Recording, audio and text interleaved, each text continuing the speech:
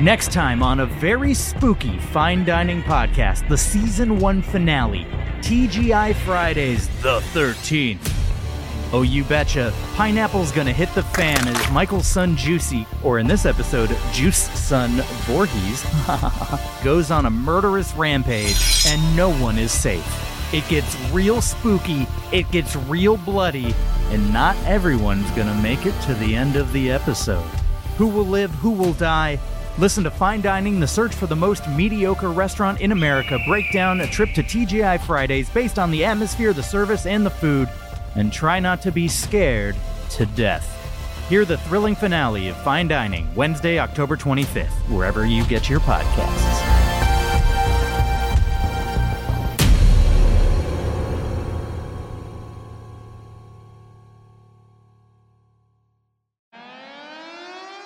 Cancel culture, free speech, not being allowed to say what you want, Meghan Markle. These are the biggest threats to the UK today, and these are the topics of my podcast. I'm Harriet Langley Swindon, and this is Non-Censored. Producer Martin, how are we today? I'm very well. I'm very excited. Podcast 0, here it goes. Out into the podcast bins, ready for people to download. Podcast 0, indeed. To explain to any new listeners, this is a weekly highlights podcast of my daily radio show. It's hugely popular. Everyone listening probably already listens to it.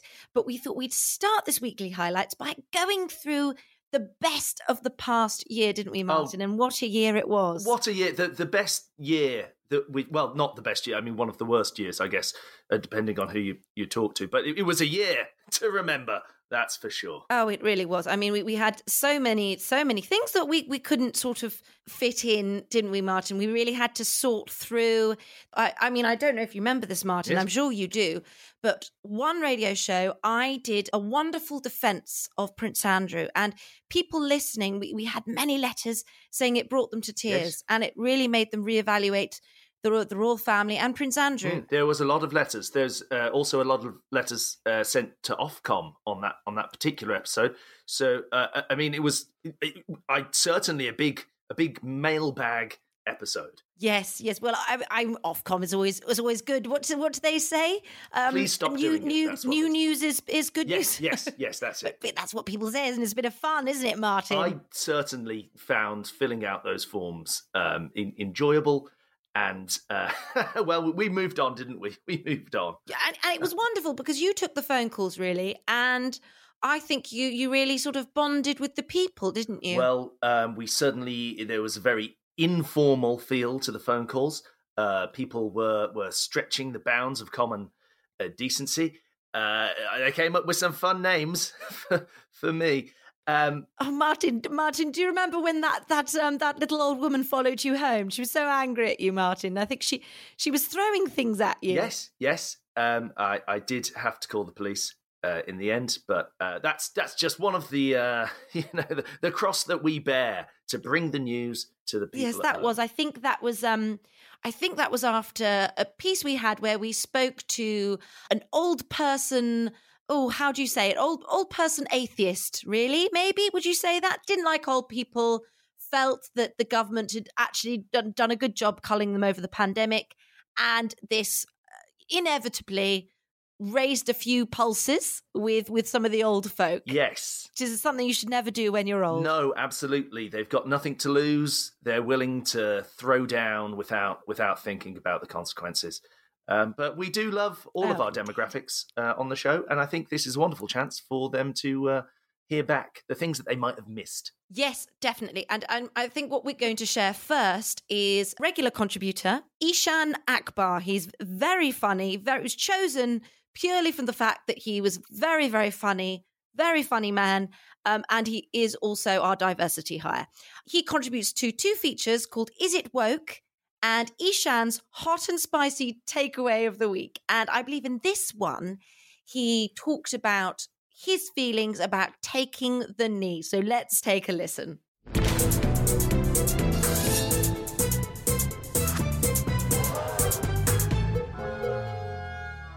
taking the knee has become a sign of the times where people are trying to highlight that racism is bad by getting down on one knee.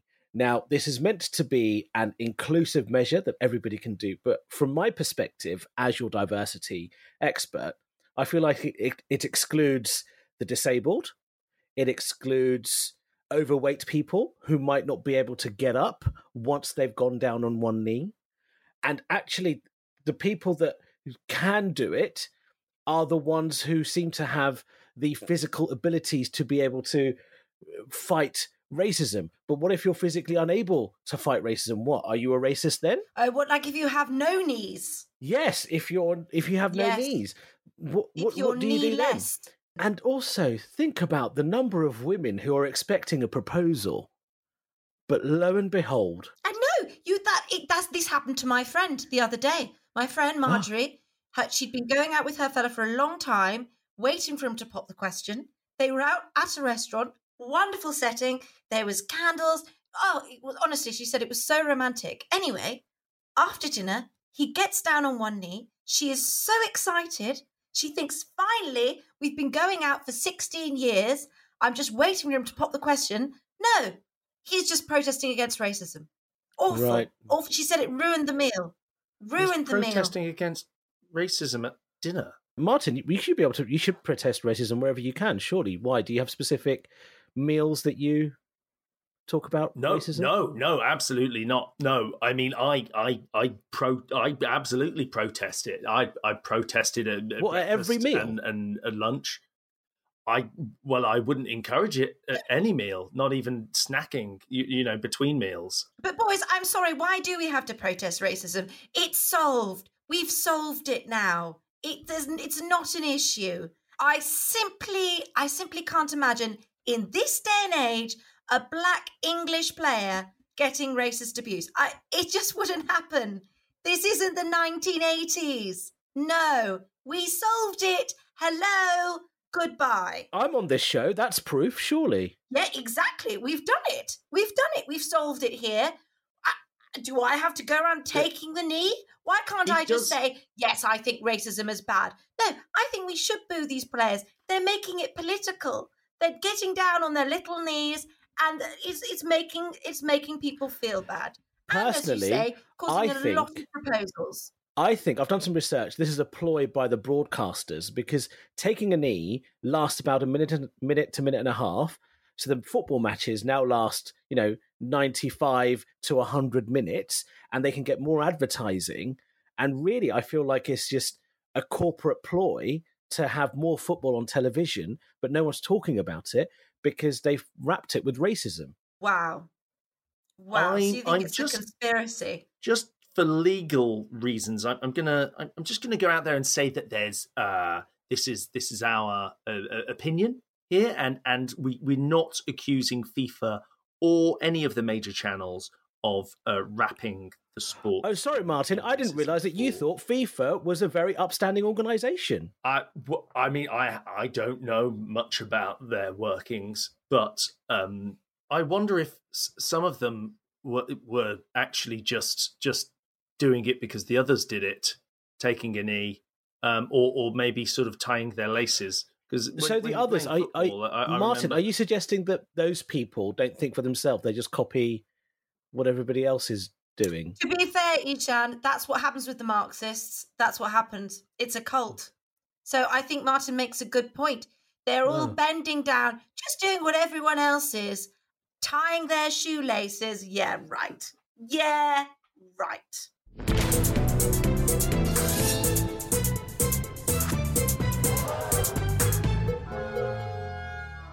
Oh, he's so funny. He's so funny, isn't he, Martin? He's certainly a character. Yes.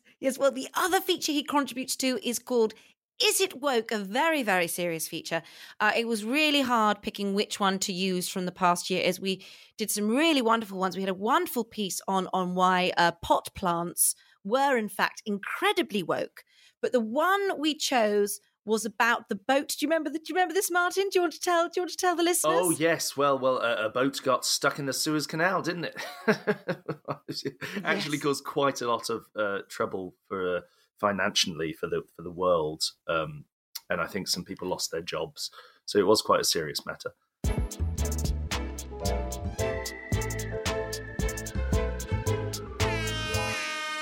Is Evergreen woke? That's what I want to talk about. This is about the recent news that the Evergreen boat got stuck in the Suez Canal and everyone's trying to move it. They're trying to take it away. Just leave it be. Just let it do its thing. It's sitting there. It's worked hard. Why do we need to remove it? Why are we spending all this time looking at a boat that's just sitting there minding its own business? To the floor. What do you both think? First of all, it is one of the busiest and most important trade routes. So it is quite handy for it to remain clear for traffic to pass back and forward. Why don't they just get littler boats? Why don't they get little boats round the corner?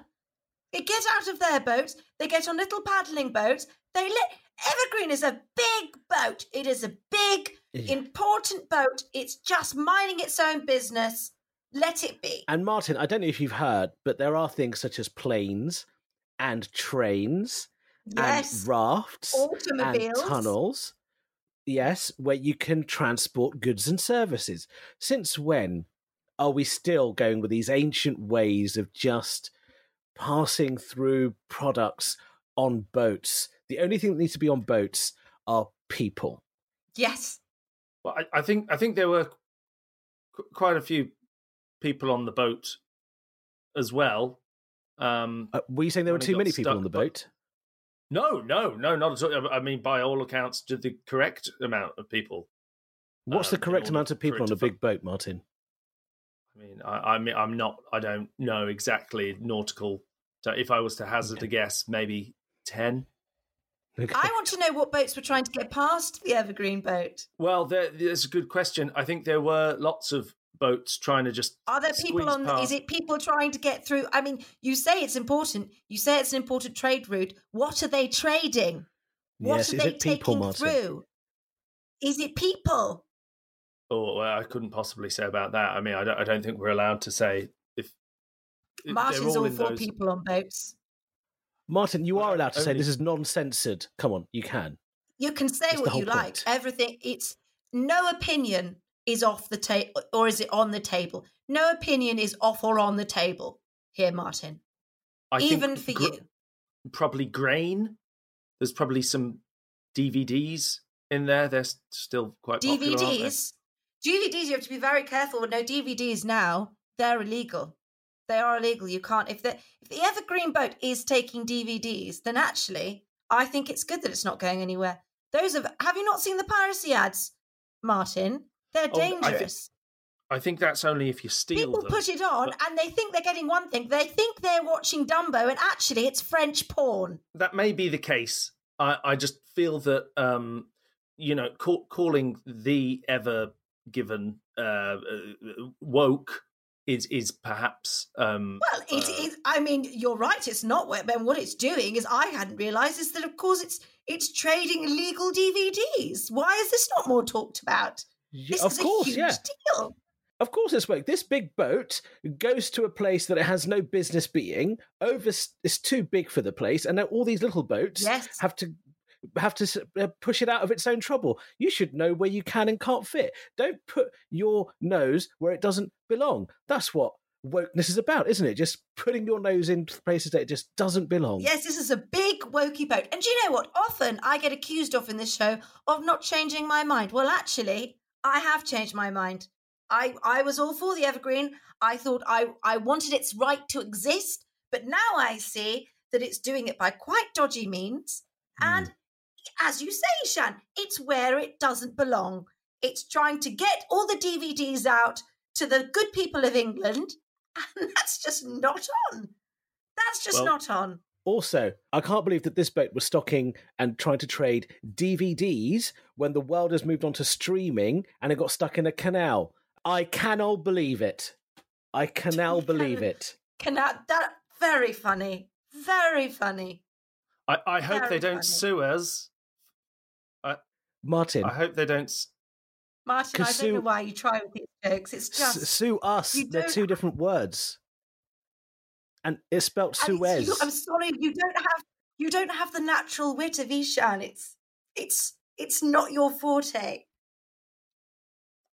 So, that's 2 votes for woke, which means once again I lose that round. So I'll just mark that up.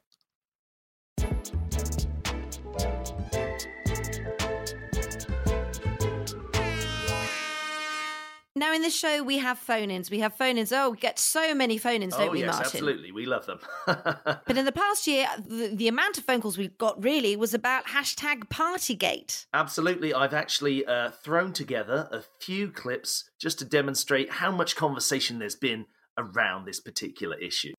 The thing is, they're saying there was a party in Downing Street. No, there was no party. Boris Johnson has said himself that there was no party, and I think he'd know because it was his house. You don't have parties in your house. That doesn't happen. I don't like that there was a party in Downing Street. It was just one little party. One tiny little party. I'm sorry, but just one party, that's barely a party. That's just a little blip on your consciousness. It's really quite ridiculous how the government is being held to account like this for something so small. Boris said he was angry, but I don't think he was angry. Of course he was angry. Look, what you've got to understand is, okay, there was a few or several debauched, stick up the walls parties. But it's not like they took place on the very night before the Queen was forced to attend her husband's funeral alone. And anyway, the Prime Minister didn't know. He didn't know. He wasn't there. Boris Johnson, he said he wasn't at the parties, but he was. How are we supposed to trust him? He didn't know it was a party. He may have been there, but he didn't understand. It's very hard to know whether you're at a party unless Sue Gray is there to tell you that it's a party. What we really need to do is set out some clear definitions of what a party is. We haven't done that, so therefore our Prime Minister and lots of members of government are just flailing about in the dark. So, Harriet, the thing I want to talk about is these parties that Boris was having. Well, I can't talk about that, can I? Can't talk about it. It's an ongoing police investigation. When there's a murder investigation, you don't have the murderers talking about it, do you? No, they're quiet. They're getting on with their day. Maybe murdering other people, maybe just feeding their fish. You don't know. But there is a reason for that, and we respect the law. And I'm respecting the law, and therefore I'm not talking about the parties because I don't know about what the parties was until the police say. Thank you. Well, Harriet, I'm just really glad the police are finally stepping in to look at this. It's about time. They've waited too long. I don't know. I don't trust the police. They're very wokey. There's lots of wokeness that's infected the police. You can't trust them. What are they doing getting involved, trying to question the government? I mean, they've clearly been infected by the woke agenda who want to persecute the government. And it makes me sick. They make me sick. I don't know, Harriet. Like, the police say it was fine, but I just don't trust their judgment. Sorry, are you criticising our police? Is that what's happening here? You're criticising the great British institution that is the police. The police that have helped your children, have helped your wife, have helped your neighbours, and you're questioning them. Who are you? Sorry, who are you? Who actually are you?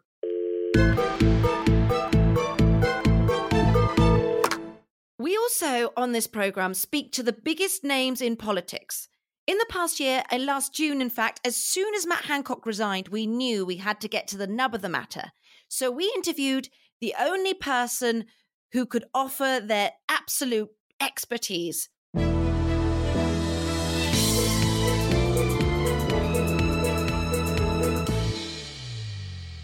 Nadine Dorries, welcome back to the show. Hello, thank you. Hello, this is culture. This is culture. Yes, and of course, I mean the thing is, Nadine, when we read about this story, we thought there's only one person. There's only one person who can take us through what is really going on here, what is happening, why it's happened, how we should feel about it. Is Matt Hancock a sex symbol now? I don't know. I don't know. And I know. I do know. This is your expertise. Matt Hancock, I've worked alongside him, and, he's always been very appreciative of me, who isn't. And as I said to him, go where your heart tells you to go. And frankly, the way I see it, that if he's, slow dancing in his office with a woman who'll have him, then he's not doing parkour in there. And this is going to be great for the plasterers because they were sick of coming in there and fixing things. He does a lot of parkour in the office. Ordinarily, he's not now. He's just doing love parkour. Is this the romance of the century? That's what I want to know. I mean, he's walked away from his job. He's like, he's like a king who's abdicated from the throne because he fell in love with the wrong woman. But in this case, he just fell in love with a woman during COVID, and they kind of ignored COVID rules. But it's the same kind of thing, isn't it? Falling in love with the wrong person. Yes, and in some ways, the wrong person was the right person. And at the end of the day, how are you supposed to keep up with rules when you've got so much to do? He was the health secretary. That was an awful lot of stuff for him to do. So how is he meant to keep up with rules? And that's why he, I suppose the left would say, broke the rules. I would say he fell in love. I sort of feel that it really is the modern day real life story of Shrek, of course, because Shrek has it's a great love story of our time. I think everyone can recognise that and relate to it. Martin, how is it like Shrek? Well, he was alone. I think it's like Shrek. I do think it's like. Yes, and his life was a swamp. And yes, I agree. Then along came his princess, who rescued him from it, but not without some capers along the way. Who's the donkey in this scenario? The donkey is Michael Fabricant because he's so funny. I think that's really funny. Exactly how. That's exactly. I mean, I can't unsee it. Once you see it that way, you can't unsee it. I think Michael Fabricant would be up for being a donkey. I think he would take that role very nobly. Because that's the great thing about Michael Fabricant. He stands up and he takes the role he's given. And I think he'd do that. I think he'd be the donkey. Yes, he's very funny. Very, very funny man. A lot of people on the left are afraid of humour, and that's why they're afraid of him, Michael Fabricant, the donkey. They are. They can't laugh. They can't laugh at themselves. So we have to laugh at them. Yes, exactly. I love jokes. I love jokes. I love laughter. In my books, I have a lot of humour and people find them very, very funny, but they also have a lot of heart and romance and erotica and violence. I mean, this is why you're perfect to be a culture secretary, which is obviously more of a secondary job. Yes, to your writing as an author and a seductress. Yes. I mean, do you think? Would you be seduced by? Obviously, Nadine, you're not interested there. But would you think you'd be seduced? We've all seen Matt Hancock's moves. We've all seen them. Do you think they were some good moves?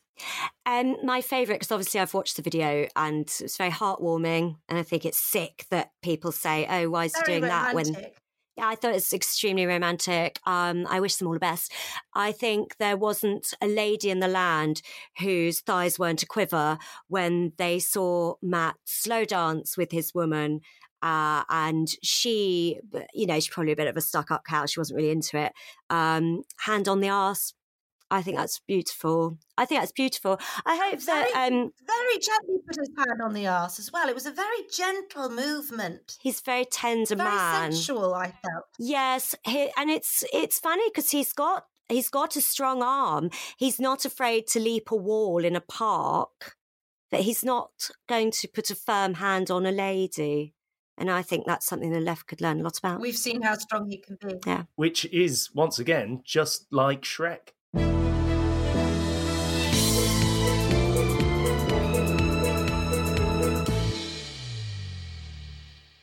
Oh, it was wonderful listening to that again, wasn't it, Martin? Oh, it was fantastic.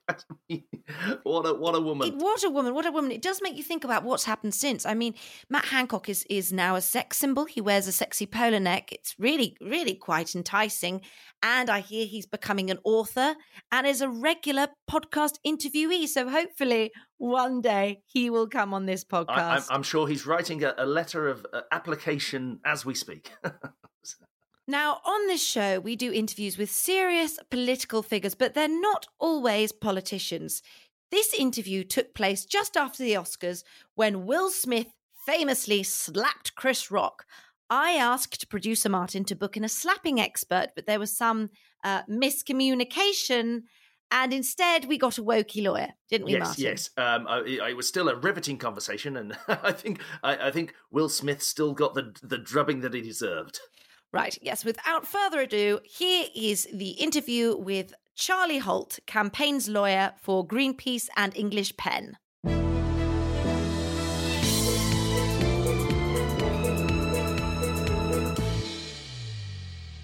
I am delighted to welcome to the show Charlie Holt, who, how would we describe your job, Charlie? He professionally prevents hippies getting sued for the eco-terrorist Greenpeace, and most recently has been stopping oligarchs exercise their fundamental human rights to manage their reputation, which he does for English Pen, which, and correct me if I'm wrong here, Charlie, stands for poets, playwrights, editors, essayists, novelists, but not, however, I noticed, joke writers.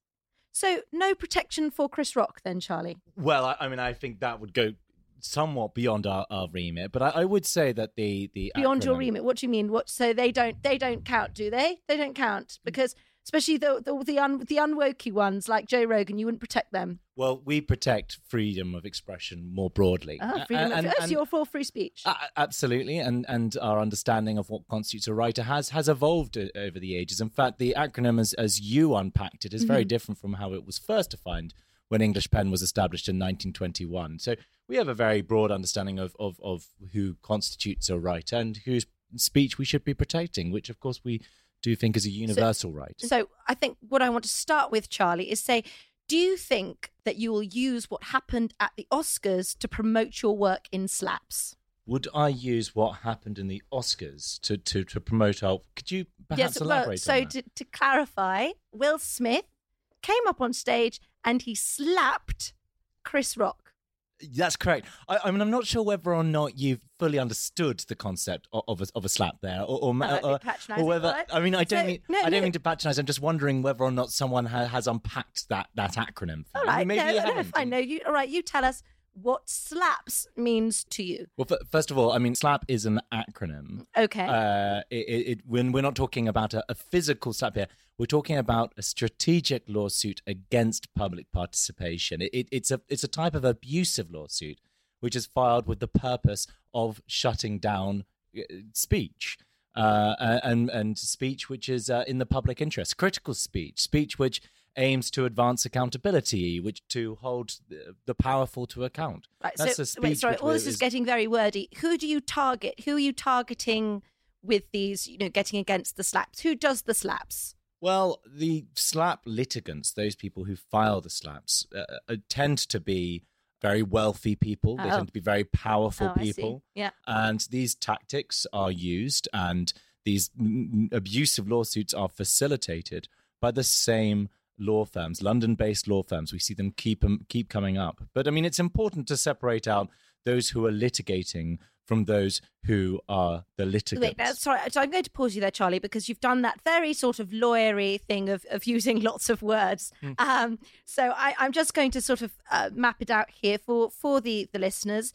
And please correct me if I'm wrong. So slaps are where men, I assume often men, in a very sort of decisive, strong and masculine way, nobly defend their reputation, probably their family's reputation as well. I mean, it's tenuous, but they're protecting their family against tenuous is right there. Yeah. Against bullies, like I don't know, like journalists who write nasty things about them, or just little wokey people who do little wokey things to make their life unpleasant. I'm sorry. Can I just challenge your characterization there of I'm all up for debate. Your understanding of a bully? My understanding of a bully is someone who exploits a power imbalance to impose their will on others by force or by coercive means. Now, a lawsuit is a coercive means of imposing someone's will. Is that not archetypal bullying? No, and this is why we talk about legal bullies here. Yes, but excuse me, Charlie.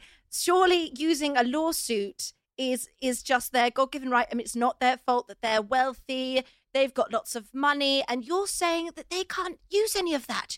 You're saying they can't use the tools they have at their disposal to attack the people who are destroying them and their families. But look, you're right. You are right to say that I am saying that these people shouldn't be allowed to use the courts to attack their critics. But Absolutely. aren't you... Everyone has a right to use the courts. No one has the right to abuse the courts. In particular, you've been cracking down on oligarchs, haven't you? Can you explain to us a bit about that? Absolutely. The UK, as Oliver Buller has described it, is the butler of the world, servicing and facilitating Very dirty British, isn't money. it, butler? It's rather lovely.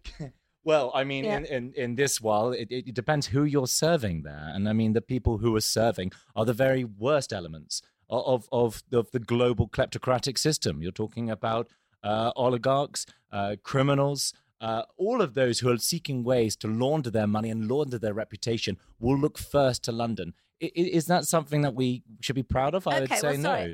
Sorry. If dirty money is so bad, surely money laundering is a good thing.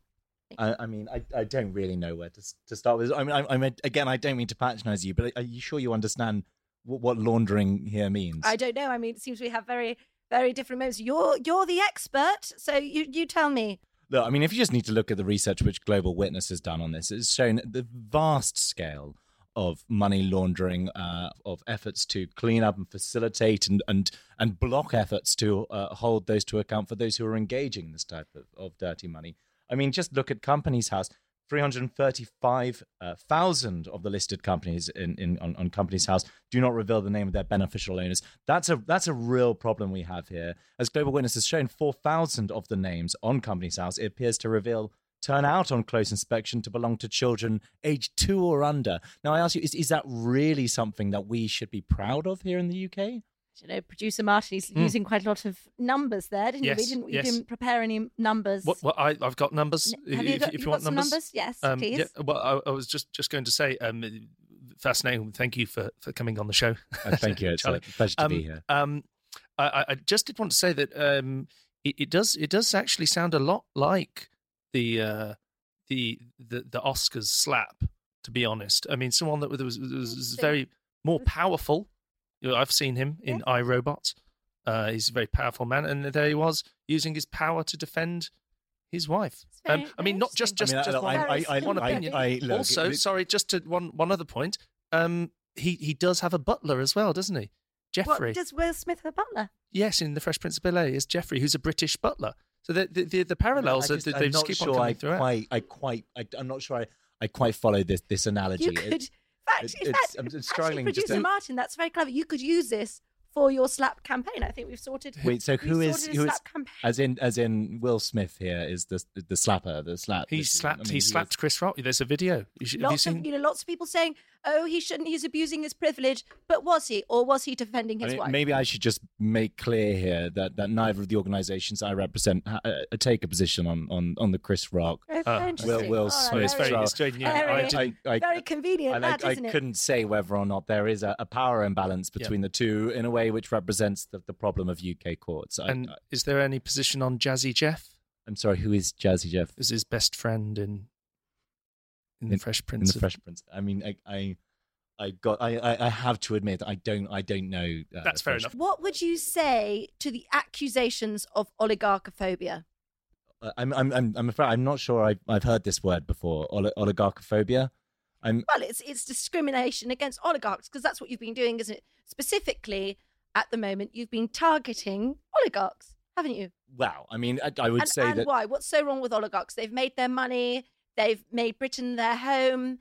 They do wonderful things for the Tory party. Why are you discriminating against the oligarchs? Well, look, this isn't about oligarchs anyway. It's a much broader issue than that. Like I said before, this is an issue which encompasses all those who are trying to block accountability. And they might be doing that for any number of reasons and to try and obscure any number of activities. Not, like I said, money laundering is an example of that. This is a much broader issue about ways in which the rich and powerful block accountability and shut down speech which is critical of their activities. And that has broader implications for democracy, for free speech. and for the reputation of this country, I would contend. And so I think, it would be a mistake to narrowly focus on oligarchs in any event. But I mean, when we are talking about oligarchs, we are talking about issues of public interest. About when we say about where their money comes from, how they're spending it. No, where does their money come from? Well, I mean, this is a broader issue. I'm not going to get down into specifics here. Well, listen, Charlie, we're going to wrap this up now. So I've just got one final question. Obviously, in your work with Greenpeace, you've defended a lot of eco-terrorists and sort of demented hippie types. I would challenge that characterization. Have you ever, or have you not ever, blocked a road? I haven't. I haven't blocked a road. I haven't blocked a road. I mean, I don't. How interesting. But you're defending people. Well, no, because I don't think. I think you're thinking of the wrong group there. That's not Greenpeace. I think you're talking about Insulate Britain. Well, it's all very similar, isn't it? I mean, they all hang around together. They all talk about climate change, and they all stop me getting the tube. Climate activism is a growing movement. It's becoming bigger and more diverse. You can't lump everyone together who believes and cares about the future of our generation on the future generations. See, that's the problem with this diverse word, isn't it? This diversity. It just makes it all so wokey. You're like, oh no, people are different sections. Yes, I know, and everyone is going to be impacted by climate change and about according to yourself and other Greta Thunbergs. Anyway, well, Charlie, thank you so much for coming on the show. You have been non-censored. So that was the best of last year. We are going to start getting up to date. There is a podcast with the best of last week's show, which should be wherever you get your podcasts today. I get mine from my phone. Martin, can you tell them how they get the links? Absolutely. Just simply click like and subscribe, and it should all end up in your little podcast bin ready to listen to. In fact, the next podcast should start playing immediately after this. And tell them to leave a good review, Martin. We need good reviews. Yes, 5 stars, please. We don't need 4s or 3s. Just 5 5s. stars. No, that's a loser's game. Thank you to Rosie Holt, Brendan Murphy, Ishan Akbar, Suze Kempner, Charlie Holt, and Ed Morrish. And we will see you very soon.